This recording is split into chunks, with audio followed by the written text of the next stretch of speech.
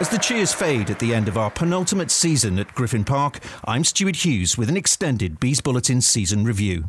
After 17 wins, 13 draws and 16 losses, I took stock of the 2018-19 campaign with Mark Burridge, Mick Cabell and Marcus Gale from the Brentford Matchday commentary team.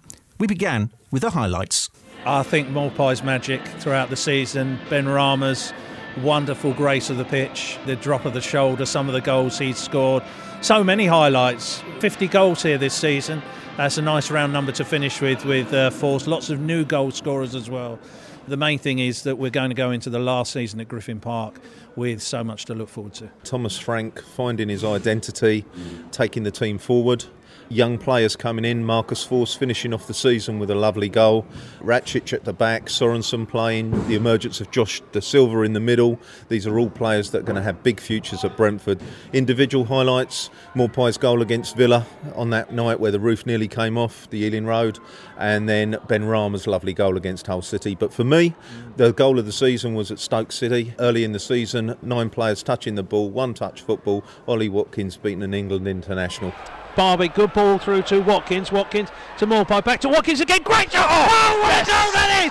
Ollie Watkins beats Butland in the corner of the net, dances over towards the Brentford fans behind that goal, and what a celebration's going on there. The 66th minute brings Brentford's equaliser, and what a cracking strike that is from Ollie Watkins on the edge of the box. That's championship football for Brentford, young players playing the Brentford way.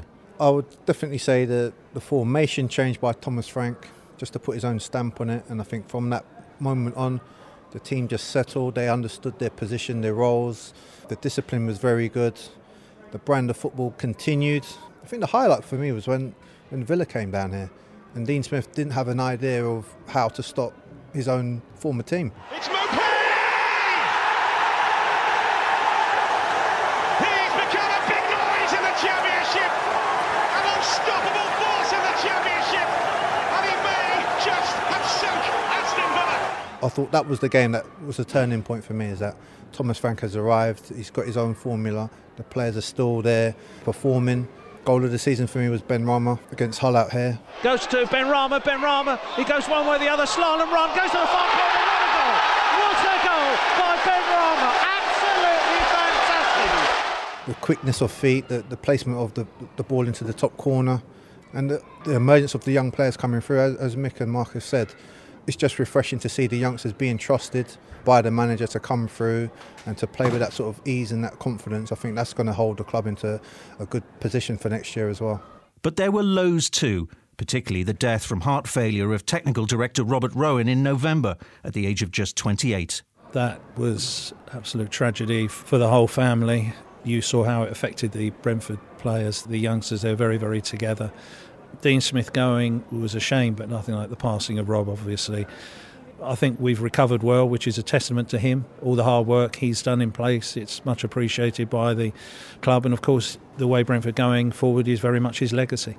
As the Bees struggled to come to terms with Rob Rowan's death, Thomas Frank endured a tough start as head coach following Dean Smith's departure for Aston Villa. We started so well in August, playing some champagne football into September, and then with Dean Smith going, with the international break after the Leeds game, it just kind of felt like a natural break. And with the passing of Rob and then Thomas starting out with only 1 win in 10 games, it really was quite a difficult early winter period. But the changing of the system, becoming more difficult to beat. We won against Bolton just before Christmas, and then the draws at Birmingham and Bristol City put Brentford back on some kind of platform to build from, and then from January onwards we played some super football at Griffin Park. Some of the football that we've seen is as good as I've seen in the last 40 seasons. But why was the curse of the Jaffa Cake strip never broken? Just 2 away wins all season, 3 if you include the Bolton game that never was. Marcus Gale puts it down to mentality.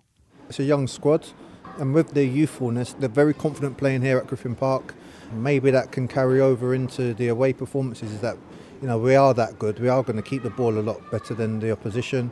And sometimes that's a false sense of security. I think you've got to go out there and overwork the team as well. You've got to work harder than the opposition to stamp your authority on the game. So I'll put it down to just the mentality that needs to change. And I think teams know when they come here to Griffin Park is that they're not going to have a lot of possession.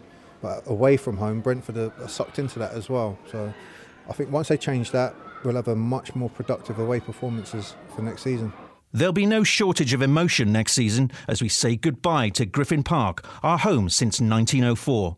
But Mark, Mick and Marcus feel the best is yet to come. Can we go for top six? Yes. We've got to learn from the likes of Sheffield United and the promotion of Norwich as well, who haven't spent big, but they've got that togetherness. They've got that something a little bit special. They've got a little bit of experience mixed in. Maybe we'll be bringing in one or two experienced players as well, just to mix up with the youngsters. But we're not far away.